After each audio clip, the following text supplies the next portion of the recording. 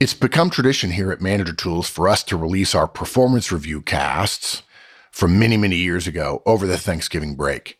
Many companies are going to be having performance review season from now until the end of the year. There's going to be another group of you that probably be doing your performance reviews in January. We release these casts at Thanksgiving every year so that you can get a jump on your reviews. Today, we're giving you Preparing the Performance Review. It was a 2-part cast when we originally recorded it, but we smushed it down so you can get all the goodness in one go. After me, you'll hear Mike introduce the cast, and then after the cast ends, you'll hear me again at the transition point so you know when to stop if you want to split your listening into 2. Here we go. Well, it's that time of year again. Most managers we know right now are thinking about the holidays and annual reviews. Now, you didn't forget about that, did you? Well, after years of managing, training, consulting, we've concluded that this is one of the most poorly managed and implemented processes that we're aware of. It's not hard to do, but for plenty of bad reasons, many managers just don't handle this responsibility well. For those of you who do, it's an enormous competitive advantage. Now, this is a huge topic, so we're dedicating at least the next 3 podcasts to helping you deliver an effective performance review.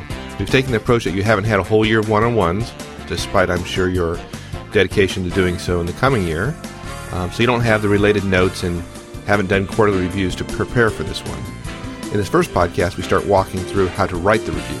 There are 3 steps in this first part of the process: collecting data, evaluating data, and finally writing the review. All 3 of those steps are going to take about 2 podcasts to get through. And then starting with the 3rd cast from the series, we'll talk about how to actually deliver the evaluation. So with that, let's get to the conversation with Mark. I think today's topic is going to be pretty useful to folks. It's about the time of year when people start thinking about reviews and getting ready. And I know a lot of managers approach this time of the year with a lot of trepidation because they really don't have a methodology for how they're going to go about doing the performance reviews. Yeah.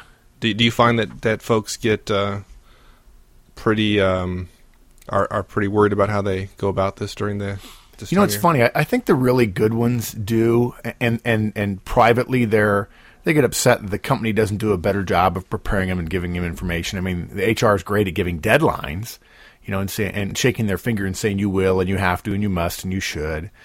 I think a lot of managers just put it off, and I'm not sure there's anything worse they can do than that, because everybody knows they're putting it off and then rushing around at the last minute and then expecting to have some credibility, some professional credibility when you're delivering a last-minute review. You know, why bother? I mean, it almost sets you up for 3 months' worth of failure after the fact. And to me, I'll tell you, I've been doing this job long enough, Mike, that really my whole feeling about annual reviews, performance reviews, is it's horrible. And it's horrible because you cannot win a game being down by 4 touchdowns with a great 2-minute drill. Right. Performance reviews were meant to be the end, an afterthought almost, from a performance management system. Look at it this way. No companies, almost none, did any performance reviews, annual reviews, evaluations before World War II. Almost none, even before World War I. Okay? The only ones that did it were a few big companies that were very technical or had a really unusual background, and the military. And the military did it for a very simple reason. Their chain of command might change very drastically, very quickly, if they have to do their job. And so they needed a good sense of where talent was. That's why the chain of command is so important in the military. You know, if the captain dies, I hate to say it, but the first lieutenant takes over. Interestingly enough, the military does this better than anybody else. And in fact, the military is good at it. I mean, the system the military has, you and I both were in the Army, the system is very good. It's a little inflated like most companies, but not as much as most. And the process by which it works is very efficient. And everybody knows it. So the military actually was really the first ones that did this. And then, believe it or not, my hero, Peter Drucker, came along shortly after World War II and invented a concept called management by objectives. He didn't invent it. He essentially made it very clear to people that if the big company has an objective, that the only way for it to get there is for all the individual managers to support that objective. And so bosses would say, I need this from you this year. And then they would, at the end of the year, evaluate on whether or not you did it. The whole point was management by objective was a way of dealing with things day to day, week to week, month to month, quarter to quarter. And then at the end of the year, you had so much data, the annual review was fairly straightforward. Over time, management by objective went away. It was too harsh. It was too mean, whatever, all kinds of reasons. Companies got away from coaching and feedback and day-to-day performance management. And without that, the evaluation becomes very important. You mean you're going to change my pay, but you're not going to do me the courtesy of giving me feedback along the way so I can move in the right direction? And so we've essentially we've put ourselves through lack of discipline into a situation where we have a very important process that has no hard work done in advance of it in most cases, but it still has all the implications of salary, of pay.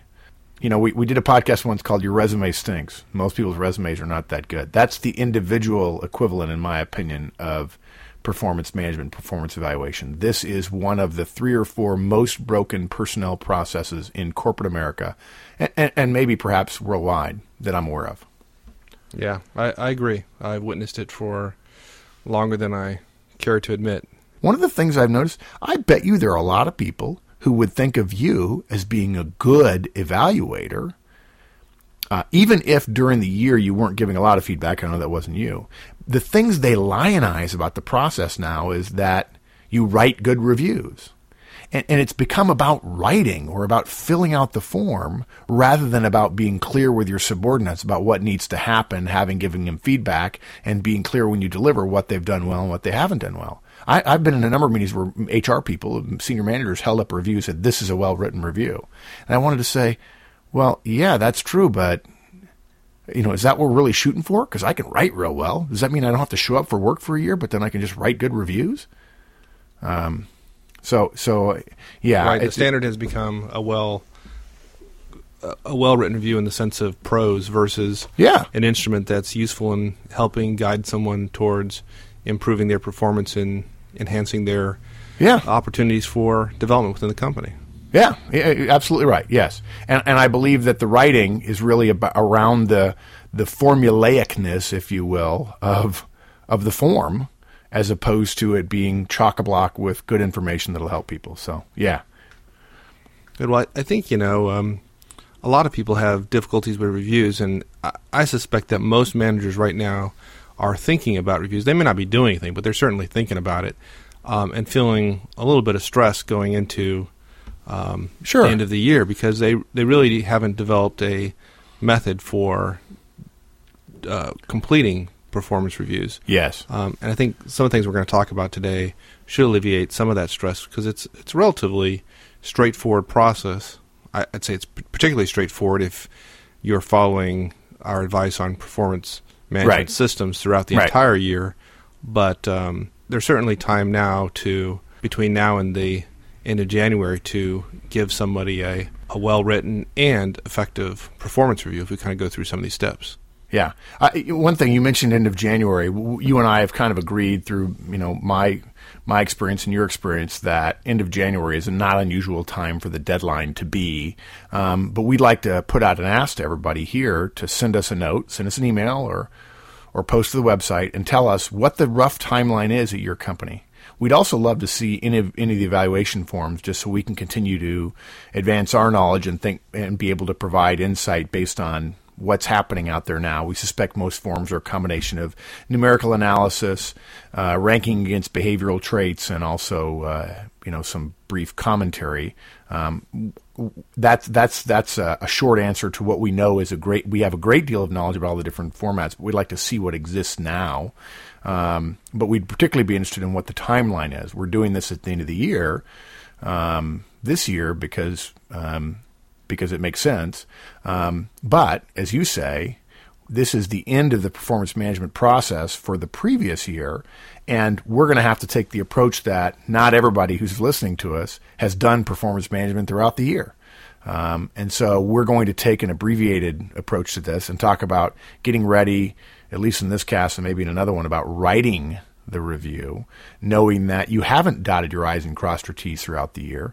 And then we'll remind you at some point in the near future here how you can be more effective in terms of dotting your I's and crossing your T's in the next year so that you'll be ready and writing your review a year from now will be much simpler. All the data will be right in front of you. You won't have to gather it, and you'll be able to come to a conclusion very, very quickly.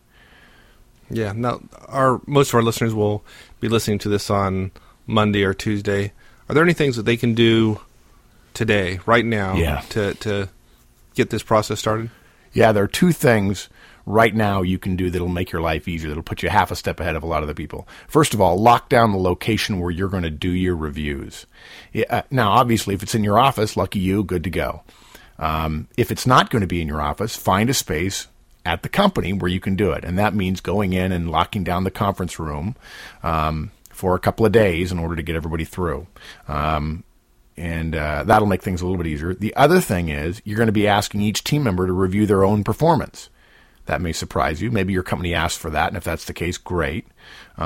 We've got on our website, so you need to go and visit today, a document that you can use as guidance in terms of sending out an email or visiting with your folks in your one-on-one. It's a script or a memo to send out to say, look, I'm going to ask you to review your own performance. So you can ask them to do that now before the Christmas holidays, so you can get it back. So if you have any chance to think about this over the holidays, you'll be well ahead of the game. You don't want people handing it to you right before you deliver your review. You want to get it back in time to consider what they've included in your evaluation of them. So those are two things. Lock down the location and ask your folks for their input to be given back to you within a couple of weeks. Yeah, I've always found, in my personal experience has been that a good deadline for me has been before you go home for the holidays. Yeah. Have this to me. So usually by Christmas time. And, people say, well, what about their performance between Christmas and end of the year? Well, there's not a lot of stuff happening. Yeah, and I would also say you can trust me to consider all of that performance. But it would really help me if you look at the first 50 weeks of the year. I can worry about the other 4%. Those are two things you can do right away. Now, I think isn't our plan, Mike, to really focus on really to break this into two parts. One is writing a review, and then the second part is delivering the review. Yeah, absolutely. The writing is really where the more work you've done in advance, the easier it's going to be. But writing a review, preparing it, going through the steps of preparing a review and then writing it is very different from the actual meeting of delivering it. And so we're going to make a whole separate show or shows around delivering the review and talk about what to say and how to say it and data you need to have there and so on. And when we talk about writing a review, really there are three key steps we have to own, three components of writing a review. And that's collecting the data that you're going to use, evaluating the data, and then, of course, actually writing the review. And we do have some suggestions there. Basically, when it comes to collecting the data, you got to go back through the year and look at whatever you can get your hands on about how the employee did their job. We do have some suggestions. Then you need to evaluate the data, and that means before you start writing, you have to think about the employee's performance. You don't want to get all this data and then immediately start writing, because if you start off in the wrong direction, if you don't pause, you'll end up in the wrong place when you get done. And then lastly, it's important that you write a review that the system will accept and the employee will accept. And so that's the third step, is writing one that you can feel good about. And there are some simple writing techniques, we have a couple of them, that will make filling out those essay portions a lot simpler, that are concise and yet full enough to deliver the information you need to make your point. So you want to talk about collecting data first? Yeah, let's talk about collecting data. Okay.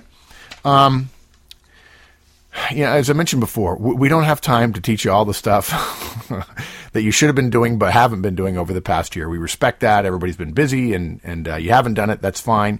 This what we're about to deliver is as if you have not done anything in terms of management skills. You don't have anything in front of you.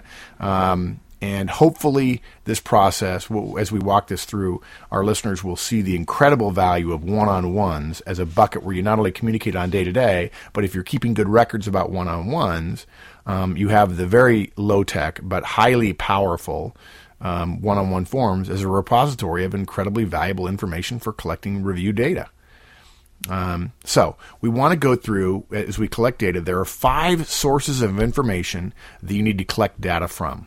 First is the job. Secondly is the job holder, and we'll talk about what that means in just a bit. Then the individual, subtle difference between individual and job holder. Then self-appraisal, we've already talked about that. We're going to ask them to appraise themselves. And lastly, some organizational data. So first, let's talk about job data. Believe it or not, you want to start with the job description. And you want to review it, and you want to ask yourself, first question, is it accurate? And that means, is everything that's on it correct for this person's job? Now, I know what there's some people, Mike, let me ask you something. What do you think that some managers here are listening to this cast right now? Some of our listeners are listening right now and are thinking, okay, get on with it. Get on, tell me about how to write the darn thing. I just want to put a little clutch. You think they're probably doing that? Oh, yeah, absolutely. So I'm going to put a clutch in here, and I'm going to say, folks, this is the process. Take your time. If you want to do well delivering a good review, you've got to put your time in up front. I'm going to be the dark mark for a minute. You've already frittered away most of the year. If you want to continue that, that's fine, but just don't tell anybody when you deliver the review from which you didn't evaluate the job description. Don't tell them we helped you. But review the job description. Is it accurate? Is everything that's on it correct? And then is it complete? Is there something that's not on it that should be on it? And it's likely that some things are not going to be on it. Please don't say it's so horrible that this step is not worth it, because if you don't touch on it and your boss or HR look at it and see places where you disagree with it, that's going to make it harder. Even if you're proven right, it's going to make it harder because they're assuming that you will have looked at the job description. Okay? Now, it's also a good time for you to make a note and say, boy, this is really not that good. I'm going to have to update it. And me and my employee are going to update it. We're going to collaborate on updating in our goal setting session that happens later on. Okay? And if you're saying to yourself, well, we don't have job descriptions here, that's okay. We've got a way for you to simply create one. Doesn't take very long. And this will help you think about the job, because the job is what the person is being compared to. And if you don't have anything to compare them to, then it boils down to just your opinion, and that generally doesn't hold weight, doesn't hold water if HR doesn't like you, if you have a difficult relationship with your boss. You want to have objective things to compare the person's performance to. So 5 simple questions you can ask yourself, and all you have to do is fill in the blanks. The first question is, the reason the company created this job was to blank. Second, the most important ways a person doing this job should spend their time are blank. Don't have to have any formal, big, impressively worded answers.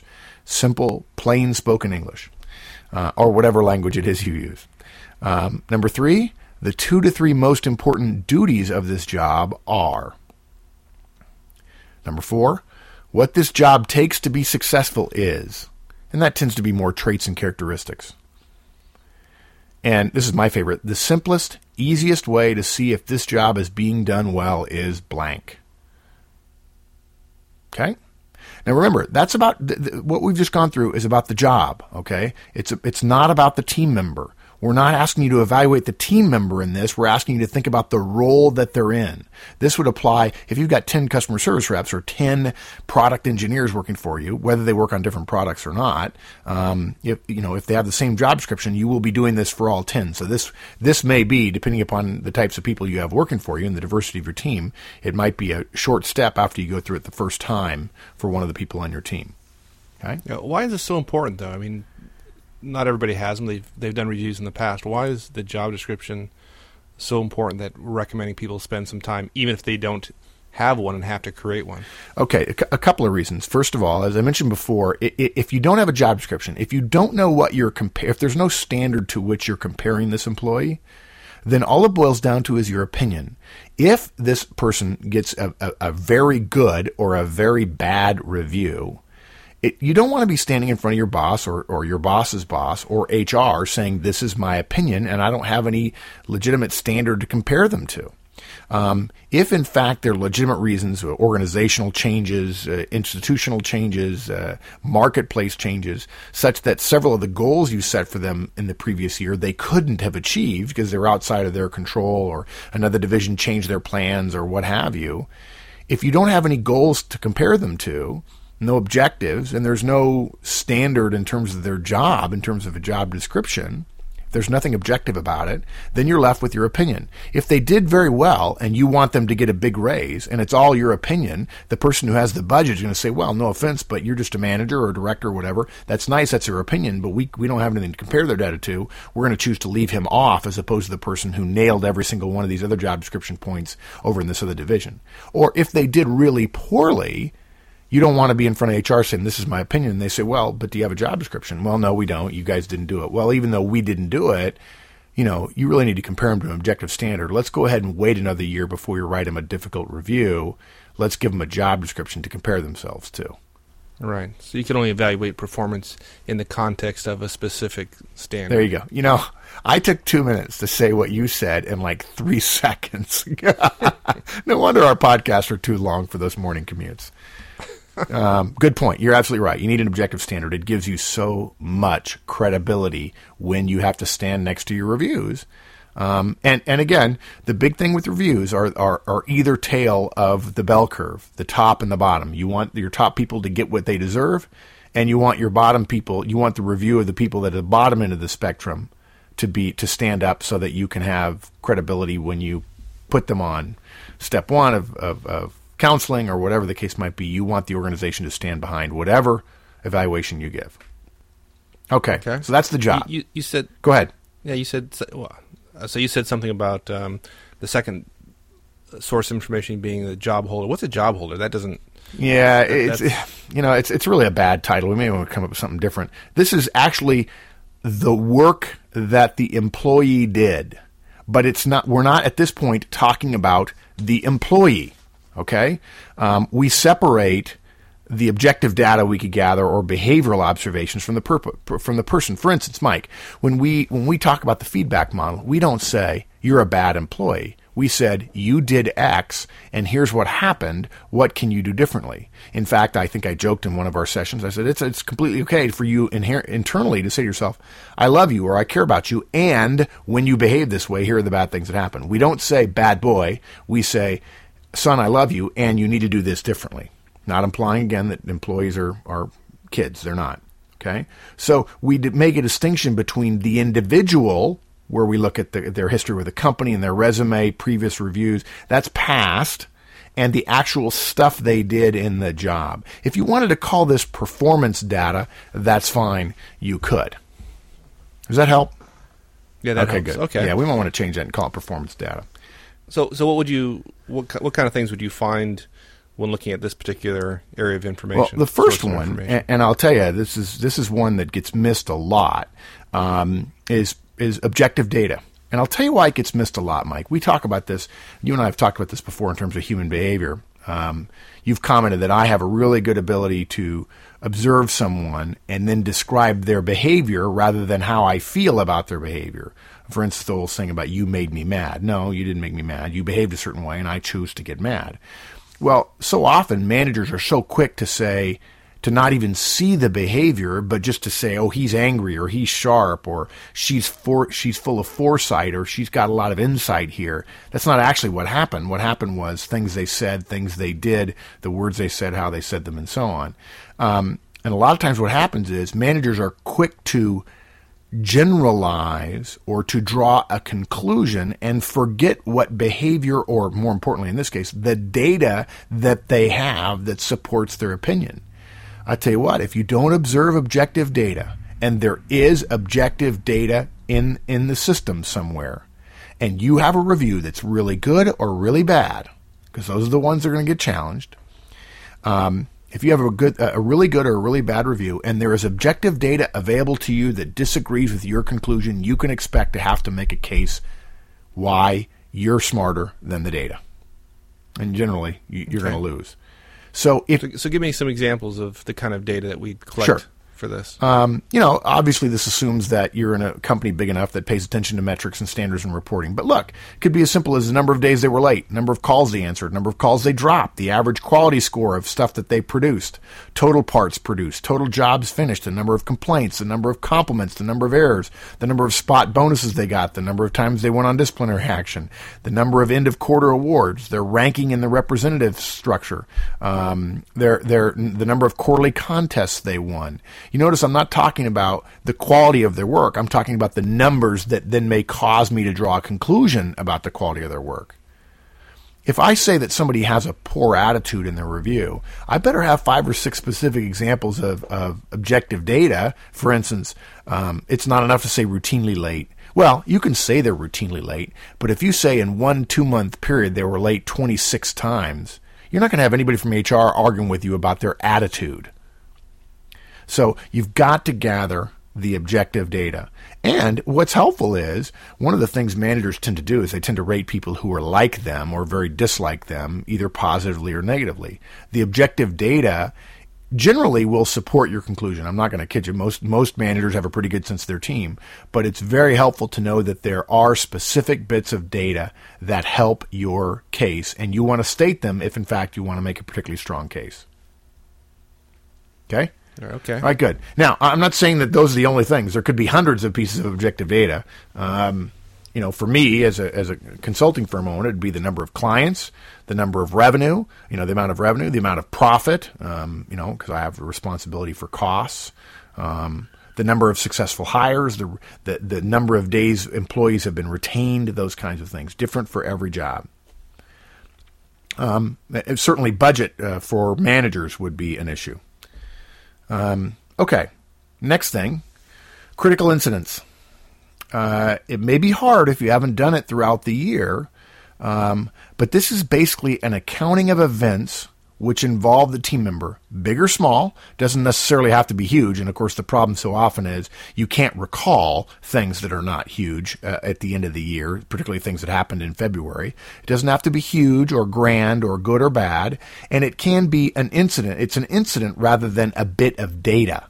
It could be the handling of the John Smith referral call. It could be the connection between engineering and production on widget number 525.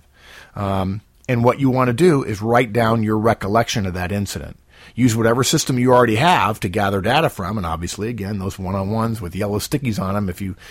If on Tuesday I'm going to meet with you in our one-on-one, and on the Friday before something happens that I want to remember, I just write myself a yellow sticky and put it down in the one-on-one. I may or may not talk to you about it in the one-on-one. I probably will, but at least at the end of the year, I've got 50 probably one-on-one forms that I can review. See if you can guess where my mind immediately goes to where I can find all those critical incidents. You tell me. Yeah. Email. I mean, what's funny about that, Mike, is that people complain about email, but there it all is. I mean, sometimes it's trivial, the smallness of it, but that's the beauty of it for an annual review, is you've got, in most big companies, typical email load, you've probably got 1,000 emails from your employees. And you can go back to February and you can remember all kinds of things about what was going on in February based on what you're emailing back and forth about. Well, what I used to do, particularly when I had a much larger organization to worry about than I do now, is I used to have and I still do for all my people, I still have an email folder, but I used to have a very specific one that was a subfolder that was specific to their review. And as things occurred throughout the year that I wanted to be reminded about when it came time for reviews, I would file that in that special folder. And so that was the absolute first place I went when I started digging for this kind of information. And I made sure that I was pretty balanced in terms of both good and bad things I put in that folder. Hopefully, our folks have started using rules to sort mail by each of their team members, so that if it comes from Bob and Terry who work for me, there's a mail inbox folder from Bob, and then also one from Terry. And I've seen it, Mike. Now you're a little bit more sophisticated, but I've actually seen managers' faces just get so excited and feel like, oh my gosh, I'm going to be able to give a great review, because they're going through their inbox folders and seeing things that happened in January and February that are so long ago they never dreamed they would remember it. And there it is in black and white, a string of emails back and forth and how they handled it and whether it was good or bad. And quite frankly, sometimes all you need to do is see the first email about a particular situation, and that takes you right back to March, and you're going, oh, I remember that. That turned out really well. He saved my tail on that one. So I've seen the looks on faces, and it's well worth going back through email. It shouldn't be a crutch to keep you from doing one-on-ones and keeping notes in other places, but email is a great place to look. Okay, and the third thing is, and those are incidents we're talking about, and the third thing is actual behavioral observations. We're not talking about performance in terms of results here. We're not talking about an incident, but just anything you see that happens day to day, week to week. Again, unlikely you're going to naturally remember it. And in fact, this is the one, behavioral observations tend to be the ones that cause you to have the what we call the recency skew, which means anything that happens in November and December tends to get weighted more heavily than things that happen in January or February. That's one of the errors in terms of evaluation that's pretty common among managers.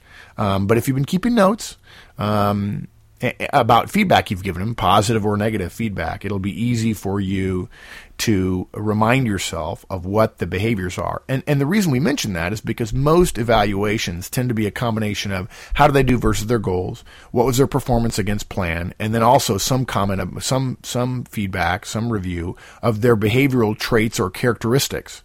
Their personality, if you will, that's probably too loose a word. But those are the kind of things that may very well be on the review. And if you take some time to think about them, and again, think about behavior rather than just generalizations like friendly or warm, think about specific behaviors, you'll do well, and it'll make it easier for you when you actually sit down to write. All right, so that's it for job and job holder, and then we got to go to individual data, okay? And this is just a step to remind you to take you back out of the job and their performance, and remember that you're evaluating a person's performance, so that person's background is important. Get data on their history with the company. HR should be able to give you this. And Mike, I got to tell you, I'm amazed at the number of companies that say, hey, we want you to do reviews. Here are the forms. HR's got all this great data, and they don't send the great data down because, that's confidential. Well, I'm about to write a review that's going to go into their confidential file. Can I see the rest of their file so I can write a good review? Also, I think you should review their resume every year. It helps you to see what their career path is, what they've been doing, whether or not there's anything in their background that you're not tapping that might be helpful. We sometimes get so focused down in the weeds on the day-to-day, week-to-week, month-to-month, and project-based stuff and person's role within that project that we forget to think more broadly about them and their skills and how they might be able to be effective for the organization. Yeah, wouldn't it be wonderful to give somebody some feedback on their performance review about how well they're doing towards achieving some of the goals that they had laid out in terms of the job they wanted or the position they wanted, or transition to another area of the company that required some new skills that they hadn't developed yet. Yeah, I'm amazed at the number of managers who say, well, I gave them a review on the year. I'm saying, yeah, okay, that's good. That's what you need to do. That's what the company asks of you. But gosh, more importantly, wouldn't you want to tell them how they're doing versus what they want? I mean, if they really want to be a manager someday, we just got a question recently about how can I break into management. If they want to be a manager someday, maybe you should show them how what they're doing is going to help them get into management or not. They may have done everything they're supposed to do during the year, but if you didn't know they wanted to get into management, you may not get as much energy delivered towards you next year. So, yeah. And really, if all you do is focus on goals and objectives, you've got too narrow a focus, because it means that all you do is manage them year to year rather than over the lifetime of their experience with the organization. Any changes in behavior and performance? I mean, if in the previous year they achieved every single one of their goals and objectives, and the year before that they achieved every single one of their goals and objectives, and this is the first year they haven't, maybe it's not them. Maybe it's you. Maybe it's the role they're in. If they're in a new role, they were in a role previously, and now they're in a new role and they're struggling a little bit, you may have to spend more time with them, and you didn't realize that. You need to be able to review the individual data to help you get a sense of where they are within their career and the company and the job. Number 4, self-appraisal. And I really feel like this is a huge competitive advantage for those of you who are listening. It's too often ignored. Whether your organization requires it or not, we recommend you ask the employee to review themselves.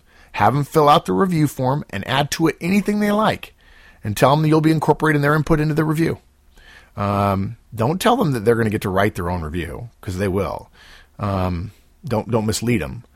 Give them a deadline that allows you to incorporate it, of course. Don't expect them to, and I would say that if I give somebody 2 weeks, and if I have a month to evaluate 10 people, and I give employees 2 weeks to get me back their stuff, and after week 2, Joe, who works for me, says, well, I'm not done yet. I said, okay, Joe, I'll give you a couple more days. And a couple more days, I still haven't heard anything from Joe. I'm going to say, Joe, look, let's make it easy. Let's make it sort of a no-risk kind of situation. I'll give you until week 3. And 1 more week. If you haven't completed it then, I'm not going to include it no matter when you get it to me. And I don't have any problem if I end up getting something at the last minute that's really poorly thrown together. I have no problem giving him feedback about the fact that it's apparent that he doesn't care as much about his review as I do. I may not ding him significantly on the review, but if he's got other problems, I might use that as an example of him not stepping up to a reasonable request on my part. On the other hand, somebody who really does a bang-up job and gives me a lot of information, I'm going to mention that in the review if I feel like it was an exceptionally good piece of work. And then lastly, I generally think more broadly than just yourself or your team. And that means approaching a couple of peers, particularly if you're a new manager. Ask them to give you a couple of reviews that they've written on jobs roughly similar to maybe what your team does. And if they need to anonymize them so you can't tell who they are, that'd be fine. But you need to see how other people in similar roles to you review people. I wouldn't ask HR because they always have 20 questions and they want to. It becomes too hard. And I would just do this sort of quietly to give you a sense of how well you're progressing toward what you think a good review might look like. This is particularly important if you've never done this before.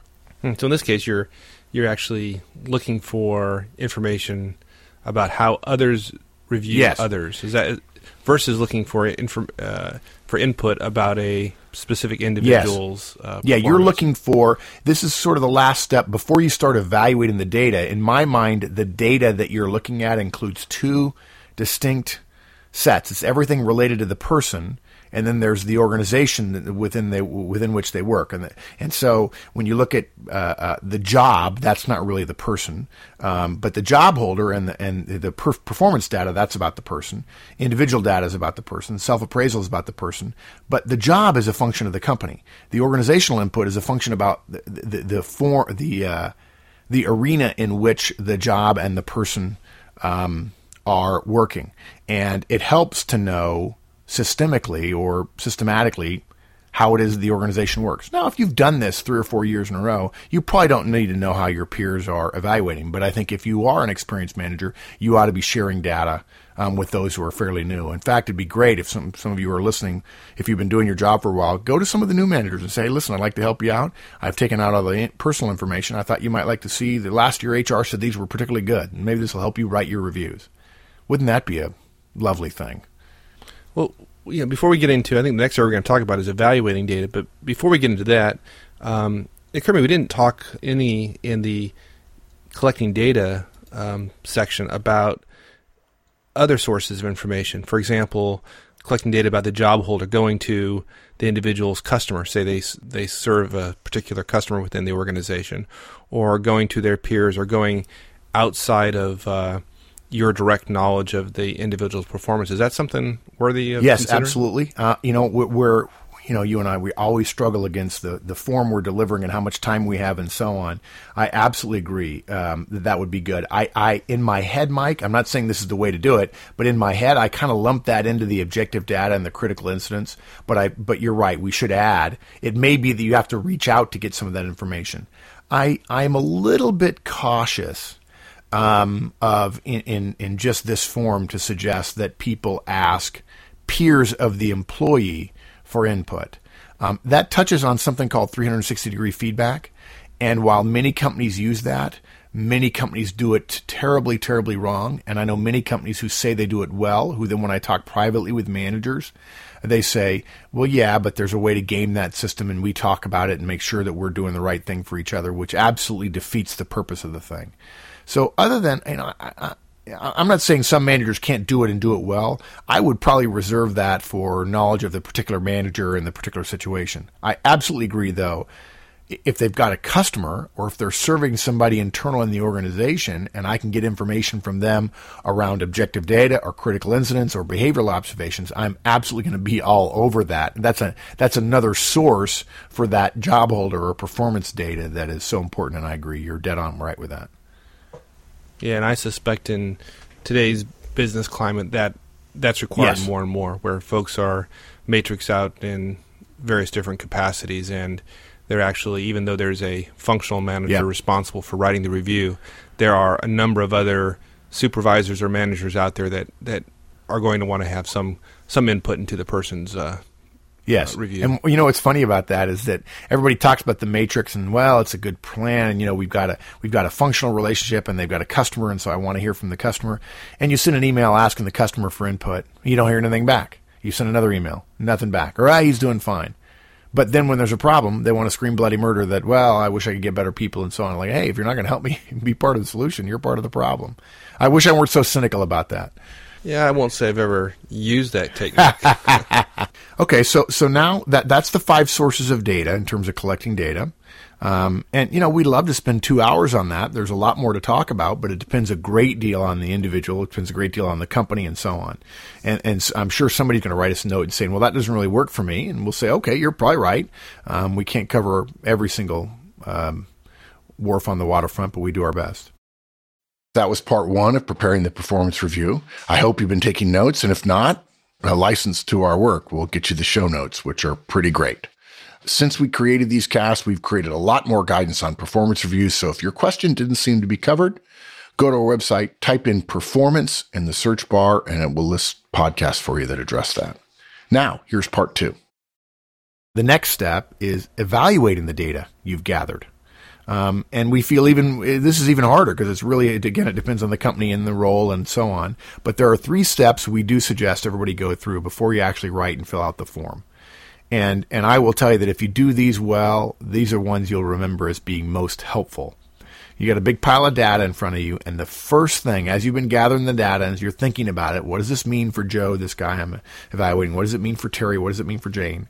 The first thing is begin with the end in mind, just like Stephen Covey says. Lay everything you've got down and ask yourself, what is the core message that I want to send to this person? What is the one thing I wanted to learn from this evaluation? What do I not want him to miss? And then don't lose sight of that idea as you evaluate, as you continue to evaluate and you write. Make sure that message comes through. Now, I'm not suggesting that means that's the only message. You don't want to say, well, I want to send a message that he's good, so therefore I'm going to take out everything that's bad. No, that's not it at all. There's both going to be good and bad in probably every evaluation. But so often what happens is we go through each part of the form as we rush to write. We go through each part of the form, and then when we get done, we're kind of like, oh, what does that say? Well, each part is right, but the overall intent or the overall message is very muddied. And I found it's very, very helpful when you're actually delivering the review to have a clear upfront paragraph or 2 that describes what the key takeaway should be of the meeting that you're having. And I tell you, if you do not tell people what your key message or takeaway is, they won't get it. Quite frankly, when you deliver a review, the only thing you can be sure of, well, it's a little pop quiz, Mike. What is the one piece of information that everybody can be sure, every manager can be sure the employee gets in an annual or in a performance review? Mike, forget about the form, forget about the review for a minute. Think about the meeting you have with the employee, the words you say, what they're coming in to hear from you, what they're hoping to find out. When they get done with the meeting, what is the one thing you tell them that they will not forget? Their raise, their merit increase, or whatever Absolutely you call right. it. And if you're not careful, that's what they'll remember. And if you don't have a clear message about the performance, particularly when the raises are smaller or the buckets are narrowly defined between top performer and middle performer or almost top performer, and there's a 7% raise or a 3% raise or a 6% raise, if you're not very clear about what your message is, they'll spend all their emotional energy thinking about, did I get a 6 or did I get a 7% raise? And why did I get a 6? And boy, can't he see that I nearly killed myself this year for him. I think I deserve a 7. Yeah, or give them a 1%. They'll remember that too. Oh, they'll remember that one. Yeah. Okay, so that's the first thing. Begin with the end in mind. Sketch yourself some notes as you're looking at the data. What is the key message I want to get across? And make sure you don't lose that, to include a prefatory paragraph or 2 in the meeting itself where you talk about what the message is. Second thing, good idea to remind yourself of common evaluation errors as you evaluate the data before you put pen to paper. There are many of them that psychologists can talk to you about, 6 or 7 or 8 that are sort of semi-famous, and maybe in a longer podcast we'll talk about all those things. But we believe the 2 that are most common are, first, the halo effect, or its opposite, the horns effect. That's one. And that just simply means you like or dislike the person in general, and then you generalize to every part of their performance based on that one perception. A good example might be, you like me working for you. I tend to be pretty smart and pretty aggressive, and so therefore overall I do real well. And that causes you to overlook the fact that I can be abrasive at times with some of my coworkers, and that needs to be included as a developmental opportunity for me. So that would be a halo effect, giving a skew to my evaluation. The other effect that I think is very important is the similar to me effect.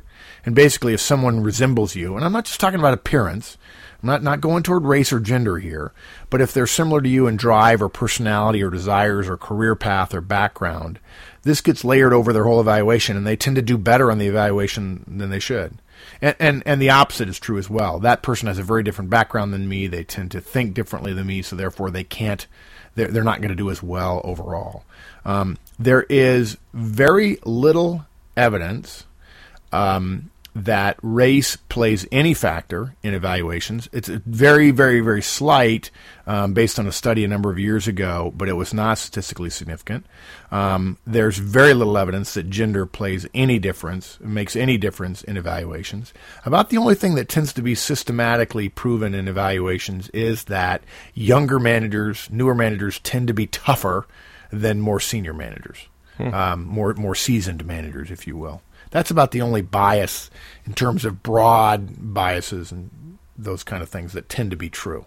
But individual common evaluation errors are the two that are biggest, I think, for most managers, are the halo effect and similar to me effect. So just take a moment and think about that. And if you look, and this leads to a final point, which is when you're done evaluating everybody, you should look at where everybody ranks, and put them on a bell curve, if you will, and who's my top person, who's my bottom person, who's in the middle, and so on. And then look and see when you cut it up by race and by gender and by age and by background and by personality, make sure there's no trends that stand out too obviously. If all the people who are friendly and outgoing tend to be at the top, but the data suggest in terms of numbers and the objective data are spread pretty evenly, you may be guilty of a similar to me effect, and you want to be cautious about that. And that's really the third point we want to make, is a distribution analysis. See how they fit and in terms of a distribution and bell curve analysis. And believe it or not, keep in mind that a majority of your team is likely to be in the middle of the bell curve, because that's the way bell curves are structured. I know every manager tells me all the time, Mike, I kid you not, I talked to one manager a couple of years ago at a very large company who told me, Mark, the worst person on my team is better than the best person on any team. That's how loyal I am to my people. And I said, well, unfortunately, your loyalty is not what's being evaluated on this form. It's better to reduce any skew that you have now and let the data drive your evaluation. And then if you feel like there's a misunderstanding or it's really not accurate, then go back and mine the data again to see if you can justify a higher ranking for somebody if you need it. Don't start out with everybody at the top and then let the data try to drive you down, because that will be indicative of an evaluation. And I can tell you from years of managing managers of managers of managers that the argument that your managers or your people all of them are better than every other person within the entire organization is, it gets you absolutely nowhere. It brings into question your judgment as a manager. So don't go there. Yeah, and you know what? In fact, I listened to a VP once, Mike, tell me, Mark, I hear that all the time. I have the simplest solution in the world. I say to him, okay, Rob, great, and this is your bucket for raises. You're not going to get any more. You decide how to apply it. And then this person said, and Rob, if you give it to everybody equally, and Joe and Terry, who you know are your true top performers, even though everybody else is real close to them, if Joe and Terry get 2% because you're trying to protect everybody in your team, and over on the team next to yours, Bob and Jane get 5%, you have just given short shrift to your two top performers. You're going to have to figure out how to divvy up this bucket of increases, and the best way to do that is to think about the bell curve. Yeah. In my experience, people evaluate how well they've done. It doesn't matter what you've written on the paper. In the end, they judge it based upon the raise they get, and the raise they get relative to their peers. And this, in my experience as well, there is nothing more difficult for managers to do than distribute a fixed amount of money across their team. And the number of times I've seen where people have done this peanut butter approach and just spread it evenly across the organization is it's incredible, and it is absolutely damning to the organization when you do that. Yeah. The sad thing about it is it's much easier to do that if you haven't done feedback and coaching out throughout the year, where you haven't given them a lot of insight into how they're doing. And of course, one of the things we've talked about before, we're not making a big deal out of it in this cast, but you ought to be doing reviews on everybody, not with this much detail, but you ought to be doing annual reviews on everybody, performance reviews each quarter, so that they're prepared to hear what you're going to tell them at the end of the year. But the danger of giving everybody equal is that it demotivates your top performers and motivates your bottom performers. It essentially says, keep doing what you're doing to the bottom performers, because whether you like it or not, people may not, it may be, quote, private, but let me tell you, your top performers are going to walk out of there being ticked. Your bottom performers are going to be going, man, I got the middle. I did fine. And so they continue to do what they do. And then when you try to give them different feedback in February, they're going to say, wait, last year I got the same raise as everybody else. Why all of a sudden you picking on me? And the top performers say, look, if you're going to pay everybody else the same amount, why should I give you my best? I'm going to either A, move down to the level that is commensurate with the pay you're giving me, or 2, go to a different company or a different boss who's going to pay me what I'm worth. Can you think of a worse situation than a manager encouraging their worst people to stay and encouraging their best people to leave? That's exactly what happens, and I've seen it happen. And I hate to be a pain, but I got to tell you, the reason why they do that is because managers are afraid. Because they're afraid to have that tough conversation to say, you didn't perform as well as I'd like, and so while the mean raise that the organization is giving out this year is 3%, I can only justify giving you 1%. And I'm doing this for 2 reasons. One is a reflection of your performance last year, and to encourage you to do better next year. I want to work with you, I want to do better, and your raise is 1%. Okay, so that's everything on evaluating the data. And now we actually have to write the review. And we apologize. We don't have everybody's review forms to give you individual guidance. Although, when I consult with companies and we start talking about improving performance, one of the things I ask for is, let me see your annual review so that I can be talking about that throughout the year and coaching managers on how to talk about it so that we're delivering a consistent message. There are some things you can do to be more effective, even in a largely generic sense. And the primary thing is, the key point to keep in mind when you're writing a review, when you're actually filling out the form, whatever form it is, and you're making your case on that form, is determine what information you have best conveys the core message that you came up with when you were evaluating the data. Now, that's likely to be a combination of behaviors and their results against goals and performance against goals. Behaviors aren't exactly performance. Performance is sort of aggregated behavior, and results is aggregated performance, if you will. Again, I want to go back. This isn't to suggest that if performance is poor, you're only going to put bad examples go on the review. But the key is, does the preponderance of the information on the form support your core message or key point? And this is a neat tip for a lot of managers. Keep in mind that you can't address everything that happened in the past year on the form, so you'll want to have all the data you collected with you in the review meeting to be able to elaborate in any area if you get pushback or people want to know more. More data is better, even if it's not on the form. So if somebody challenges you, you can say, well, that's the example I put on the form, but I actually have 6 more here, Joe, that'll tell you really where I think you stood. And I think if you put all these together, it'll give you a clear sense why I said what I did in terms of your ranking in that particular area. Now, there are 2 writing techniques that, believe it or not, Mike, when I first suggested these to a manager, she said, that's the neatest thing I ever heard when it came to writing an evaluation. And I just kind of taken it for granted because I learned it from a great boss I had.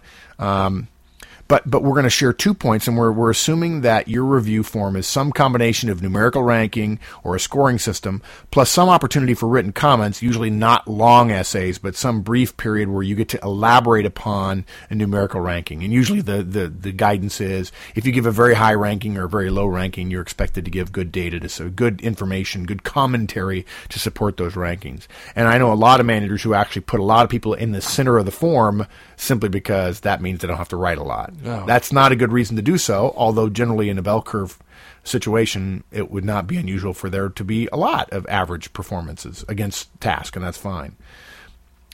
So in those cases where some short amount of elaboration is required, we suggest you use one of these 2 techniques depending upon how much room you have and how important the point is that you want to make. The first technique is called the SEER technique, S-E-E-R, and it's generally used in the places where you have more room, and is probably better if you want to make a more important point. I generally try to use this one first, and then if I don't have room, I tend to go to the second technique called the SumX technique. So the SEER technique, it stands for, SEER, S-E-E-R, stands for summarize, elaborate, example, restate. So, for instance, Bob is my best customer service rep. He consistently exceeds every customer service rep standard in the company. He recently saved a difficult call after 3 other reps had failed to do so. He's an example we ought to put on training videos. So let's go back over that. Bob is my best customer service rep. That's a summary. He consistently exceeds every standard that the company puts on customer service reps. Okay, that's an elaboration. An example, he recently saved a difficult call after 3 other reps had failed to do so. And then a restatement. He's an example we got to put on every training video. Or if you want to be even more blunt on the restatement, Bob is my best customer service rep. Period. That's it. 4 sentences. Okay? If you need you have a little bit less room, or it's not quite as important point, then you use what's called the SumX method, which is essentially summarize and then give an example. And it's 2 sentences long. In the first sentence, summarize the behavior, and the second, give an example. So this would be as simple as, Bob is my best customer service rep. Recently, he saved a difficult call despite 3 other reps not being able to. Period. There it is. I will tell you that one of the neat techniques, writing techniques, this is an actual writing skill, one of the best ways to reduce the chances that people will disagree with your writing is to write short declarative sentences. And that means avoiding commas, avoiding ands, avoiding semicolons and colons and howevers. The less commas you use in your review, the less other people will misunderstand, and the more likely your review will get the point across that you want to, and it will also pass muster with the organization and with HR. Good writers hate commas, and good writing usually is considered good because it's clear. Commas tend to make people less concise, and I've actually seen plenty of times where all I did was exchange comma with a period, and that's all you need to do. It's simple, pretty simple. Good. Now, again, there are 1,000 different ways to do forms. I mean, depending upon the form, and so we'd love to give you more guidance, but it just depends on your particular form. Again, now you're going back. You want to overall think about whether or not your core message is accurate and whether you've supported it with enough data. If for some reason, as you look to the end of your form and you say, gosh, I'm just really not sure about what my final rating should be. Does this form support the final rating? Highly exceeds or usually exceeds or sometimes exceeds or meets expectations, whatever the case might be.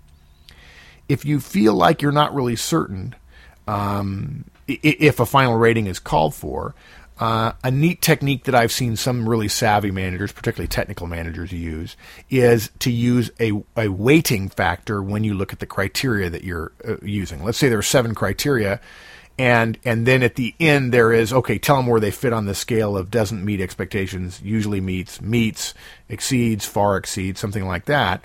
If there are 7 criteria that are not weighted, in other words, they don't give you a formula to multiply part 1 by and part 2 by, then put your own weighting on them in order to see whether or not you're really justifying the far exceeds or the usually exceeds or the often exceeds.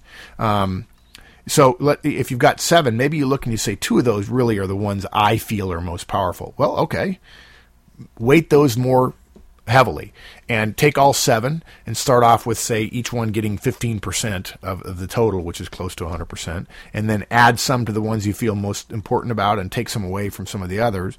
And that will be a way to you multiply the one score by the weighting and then add them all up, and that will give you an overall rating, and it'll tell you how you fit against the new standard, if you will. Mm-hmm. And then there are 2 final steps that we recommend that are simple to understand and hard to do. The first one is to take a strategic break. I am really surprised at the number of managers who ask me for help on a review. They send me an example, and I say, well, I'd change this, and they're about halfway done, and the next thing I hear, they're all the way done, and 15 or 20 minutes later, because they finally got excited and they're burning through it and they're done. I see a lot of managers rushing at the end of the review process just to get done versus to support the purpose of the review. Don't do it. Schedule time now before the deadline of when you have to deliver these reviews to take a strategic break. A weekend is great. Don't work on weekends. Don't stay busy all week at work. Your January is probably relatively unscheduled right now. Don't fill up your time with stuff on during the week in January and then spend your weekends being miserable and making your families miserable by putting it off and rushing at the last minute to get done by Sunday so you can deliver something on Monday. Schedule time now during the holidays, not when you're off with your family. When you're off, you should be off and not working. But schedule time when you're at the office, an hour here or 2 hours there to gather the data and to evaluate the data. And then schedule time during the work week in the early January to start writing the reviews. And then once you're finished writing it, it's going to be a draft. Think of it as a draft. Leave it aside for a weekend or for 2 or 3 or 4 weeknights. Step away from it. Let the review sit. And then when you come back to it in the final step in the final review it fresh and make sure that main point that you want to make is clearly made, that the numbers support whatever final answer you came up with, that the data is supportive of the point you're trying to make. And lastly, let's make sure that there are no spelling or grammar errors. And if you're wondering how to keep from there being spelling errors of words that are incorrect, but in fact are spelled correctly, most copy editors will tell you to review the document in reverse order. Read every word backwards. It's kind of hard to do, kind of confusing, but it really points out when you've got spelling or grammar errors. And then lastly, you want to have all your supporting data available on a separate page or two, typed, handwritten, whatever the case might be, organized to make it easy for you to find what you need that didn't make it onto the final review form itself. And, I think we've probably spent about an hour talking about this, Mike, but that essentially is those are the steps. You've got to gather the data, collect the data, you got to evaluate it, and you got to write the review. And then, of course, the next step is to deliver it, but we're going to save that for another set of podcasts. Great. Super. And let me ask you a question, though, before we go. Sure. Yeah. How about using performance software? There's software you can buy out there to help you perform performance reviews. What do you think about the use of those tools, and when might it be appropriate, and when would it not be appropriate to use something like that? Well, I know you've used it, or you certainly know more about them than I do. I've seen them used a couple times. I've never used them myself. Part of the reason for mine is I'm not necessarily the best person to ask because I like writing, and I'd prefer not to let a machine write for me. What I have found is that when they are used, they are going back to that fundamental issue of we're going to write the review rather than actually doing the hard work of preparing the review. If you're really well prepared, writing is easy.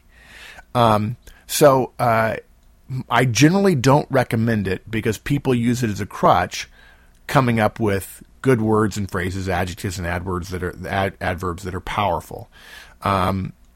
But I'm not going to say to a manager, if you've got all your data together and you're just not a great writer, you're really struggling with writing, I don't think they'd be a bad idea. I just don't think they can make you a great reviewer if you haven't done your homework, collected the data, evaluated the data, and know exactly why you want to send John this message and Terry that message. You can't make a great review just by writing it well. You might impress somebody in HR. So would I rule them out of hand? No. In fact, for the right manager, I would say it'd be great. But not every manager is the right manager to be using them.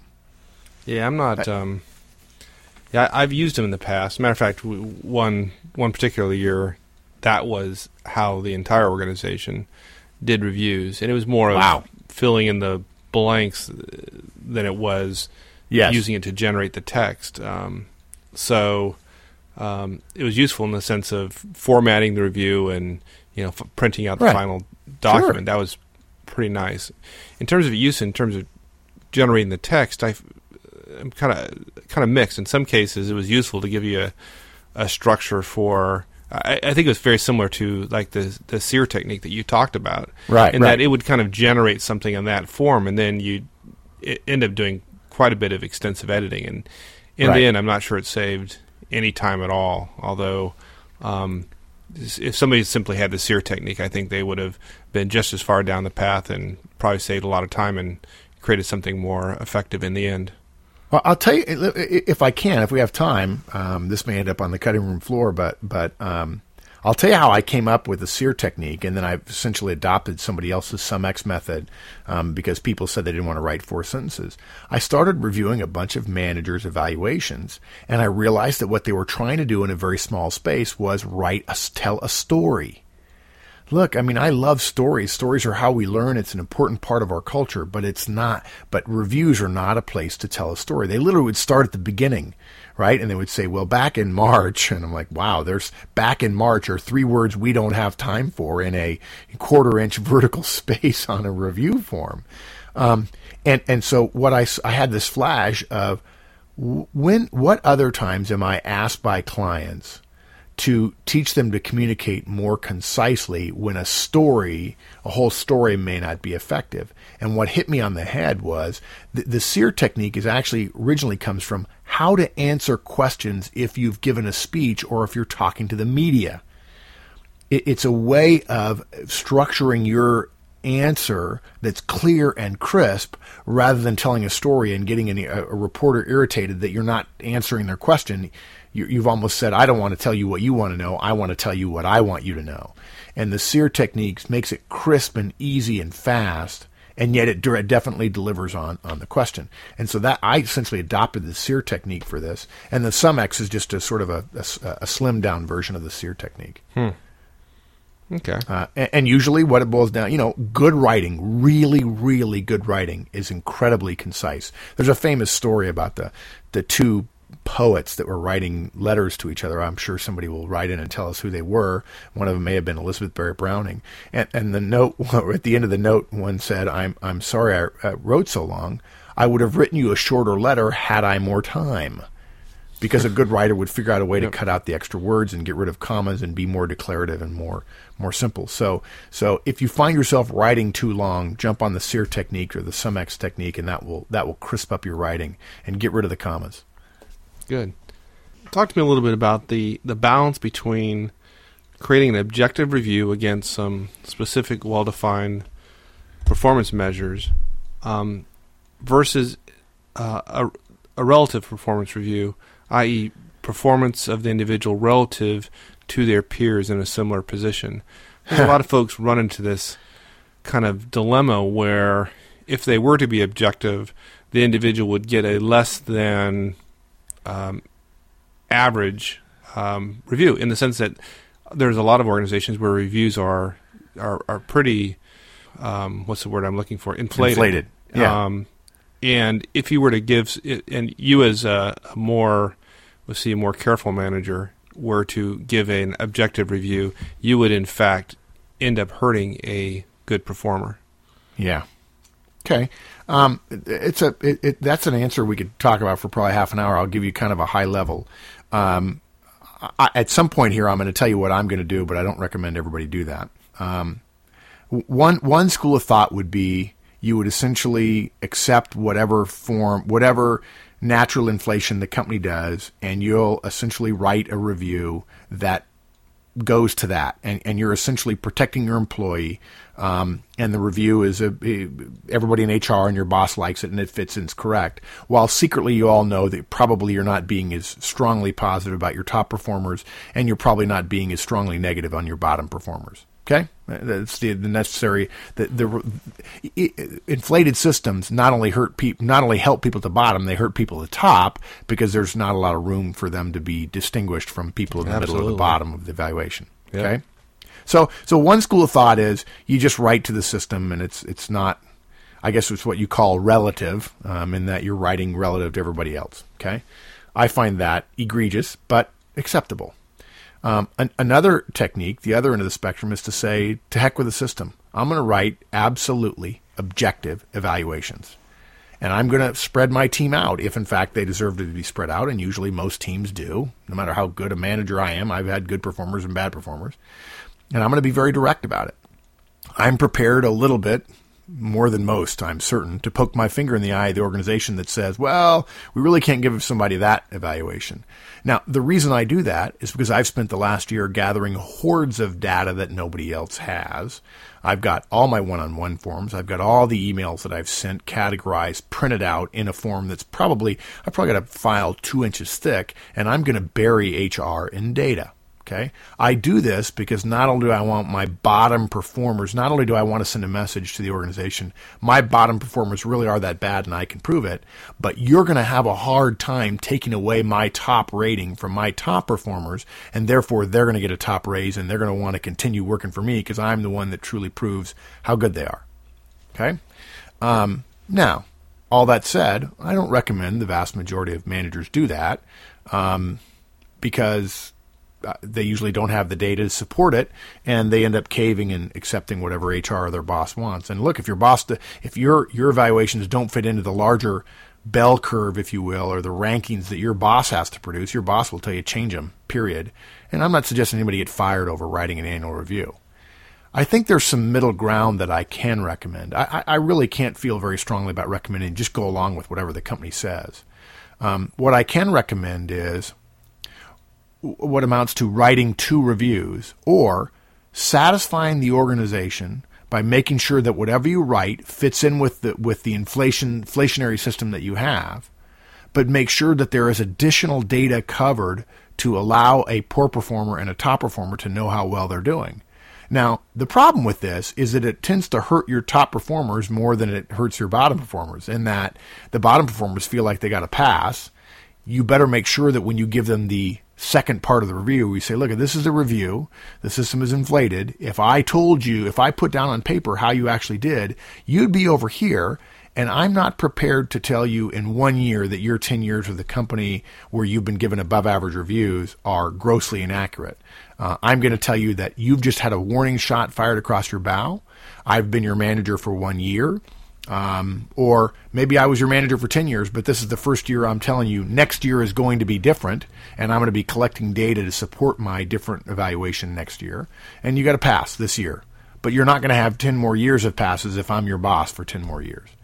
For my top performers, I'm going to say, you know what? The system is very inflated. Here are some things I'm going to do next year to make sure that you get highlighted a certain way, and I'm going to fight these particular ways for you, and I'm also going to put a memo in the record to the boss which says, you know, the system doesn't really give me a chance to evaluate Bob as truly great as he is because everything's inflated, and so here's some things I want your help on next year to give Bob the kind of visibility to top people that will help him or her be perceived more effectively, to make it easier for me to give them a fully exceeds expectations, the top rating that our company gives. Now, I'm also very willing to make relationships with everybody else in the organization and to know where HR's stand is, to talk to HR in advance, to give them 3 months notice in advance that one of my top performers is truly going to be a fully exceeds and this other person is a bottom performer, and I want to give you some sense of the data that I've already got over 9 months. Like maybe I'll show them the third quarter, quote, annual reviews that I just got done giving everybody and say, you know, I've got one of the guys that if I gave him a review equivalent to the previous 3 quarters, he would do terribly. And I want you to know that I've got data to support that. I'm doing those kind of things all along because I don't consider the annual review to be just something that happens at the end of the year. I consider it to be nothing more than the end result of a year's worth of work. Is that... I mean, I know that's kind of a long answer. Did I? Yeah, no, that makes a lot of sense. My experience is and my question was really more directed toward making sure that your top people get an accurate performance review in the sense of they understand what they need to work on the following year, but doing it in a manner such that they don't get unfairly punished by the system because it's not, quote unquote, a perfect review. Yeah, in that case where I've got a top performer who, you know, he's clearly doing well, and I think there's a chance that he could get the top possible number, but if I truly evaluating objectively, I might take him off of that, and that would be like the kiss of death if the system is that inflated. Then the last thing I want to do is going to hurt my top performers. I might take a different approach to one of my bottom performers. And it just depends on the system and how inflated it is and so on. But the last thing I'm going to do is say to myself, I can't irritate anyone, or, you know, I have to take care of everyone, so therefore I won't irritate anyone. The people I'm most interested in taking care of is my top performers. My bottom performers, the top 20% of my staff tend to do 80% of my work, like it or not. If I get in trouble with my bottom performers a little bit, I'm okay with that. I don't want to be in trouble with my top performers. In my 25 years of doing this or whatever, I've never lost any sleep about the effects of an objective evaluation on my bottom performers. That's never bothered me. And clearly, my bottom performers, I want to encourage them to seek other forms of employment. So that's frankly never bothered me. It's when we talked earlier. When we talked earlier about this, I had a thought.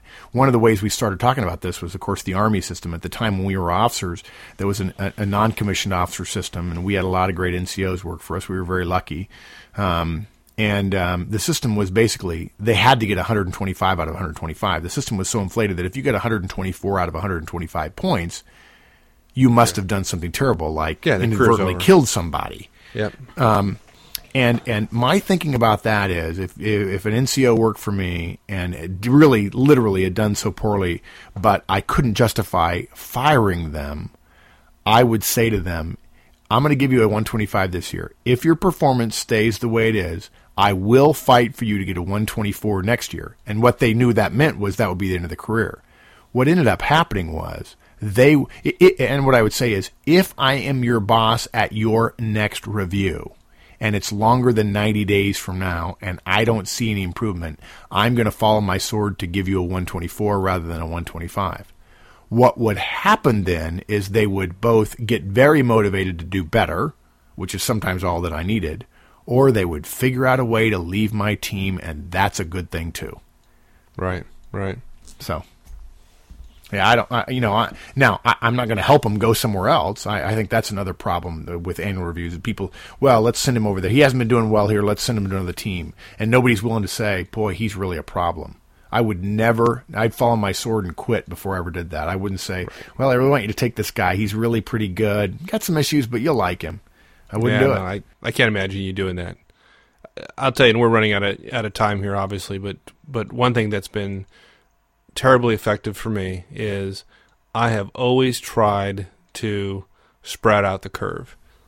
I've tried to have people at the bottom as well as people at the top, and the act of doing that has, again, encouraged the poor performers to leave, and it's encouraged the best performers to stay. And my success in my career has largely been a result of the kind of people I have working for me. And even, let's be more precise, not just the kind of people you have working for you. Yes, of course that's true. But the kind of people who want to come to work for you. You end up getting a better recruiting class, if you will, every year internally, because people know you take care of your top performers. Yeah, absolutely. There was a period for a couple years or so in my old information technology job that it was, I think it's pretty safe to say that folks thought that if you wanted to get promoted to a director, if you wanted to be an executive in the company, then you'd go to work for Mike. Yeah. And the reason being is, in the previous 2 years, the only folks that got promoted to the executive ranks came out of my organization. Yep. And I will tell you that those folks absolutely deserved it. It wasn't a matter of my persuasive abilities to get them promoted, but it was a result of what you just said, which is you get people promoted, then the best people are going to want to come work for you. The only way to maintain credibility, by the way, in terms of getting your best people promoted, is you have to highlight the worst performers as well. You can't put everybody up into the top quartile. It doesn't work. I remember working for you years ago when you were a client of mine, when we first started this whole discussion about manager tools and leader tools and so on. I remember saying to you once, you have got some superstars working for you. And you know, people really hadn't officially noticed it yet. The promotions hadn't yet quite occurred. That happened a little bit later. And you just kind of raise your eyebrows to say, oh, yeah, you noticed, man. I got some good people working for me. And you know, you said, look, you know, you told me, I remember very clearly, you said, look, if you ever need 2 hours of my time for us to just go noodle about things, I can do it. And that was one of the first times that an executive director or senior person in an organization ever said that. And the reason why is because you had great people working for you, and you didn't need to be in their shorts all the time managing their work because they were so good they were doing it themselves. That was a great, true moment of executive knowledge. That's good. All righty. Well, we've I suspect we'll have have broken this up into 2 podcasts because of the length, but it's good stuff. It's a big topic and an incredibly important topic. So thanks for sharing this with us. This is great stuff, and I hope this gives folks some information to think about over the holidays as they prepare for their reviews coming up.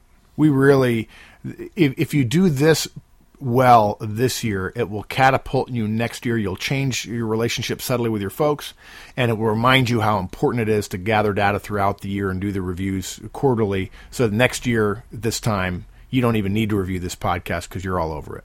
Absolutely. And we're going to come back at the beginning of this coming year and talk about performance management systems in a much broader context, so that when you get to this point next year, you'll be golden. Yep. All right. Thanks my friend. All right. See ya. Bye.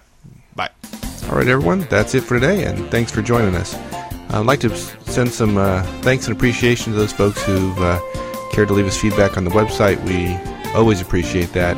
We've got a couple people who've left us comments on the audio voice line as well, so we're going to be sure to include that in one of these podcasts when we get to a subject that doesn't quite take up all the allotted time. We try to get these things done in 30 minutes, and if you've been with us for any great length of time, we're fairly poor at reaching that objective, probably closer to 40. So we won't add these audio comments to that.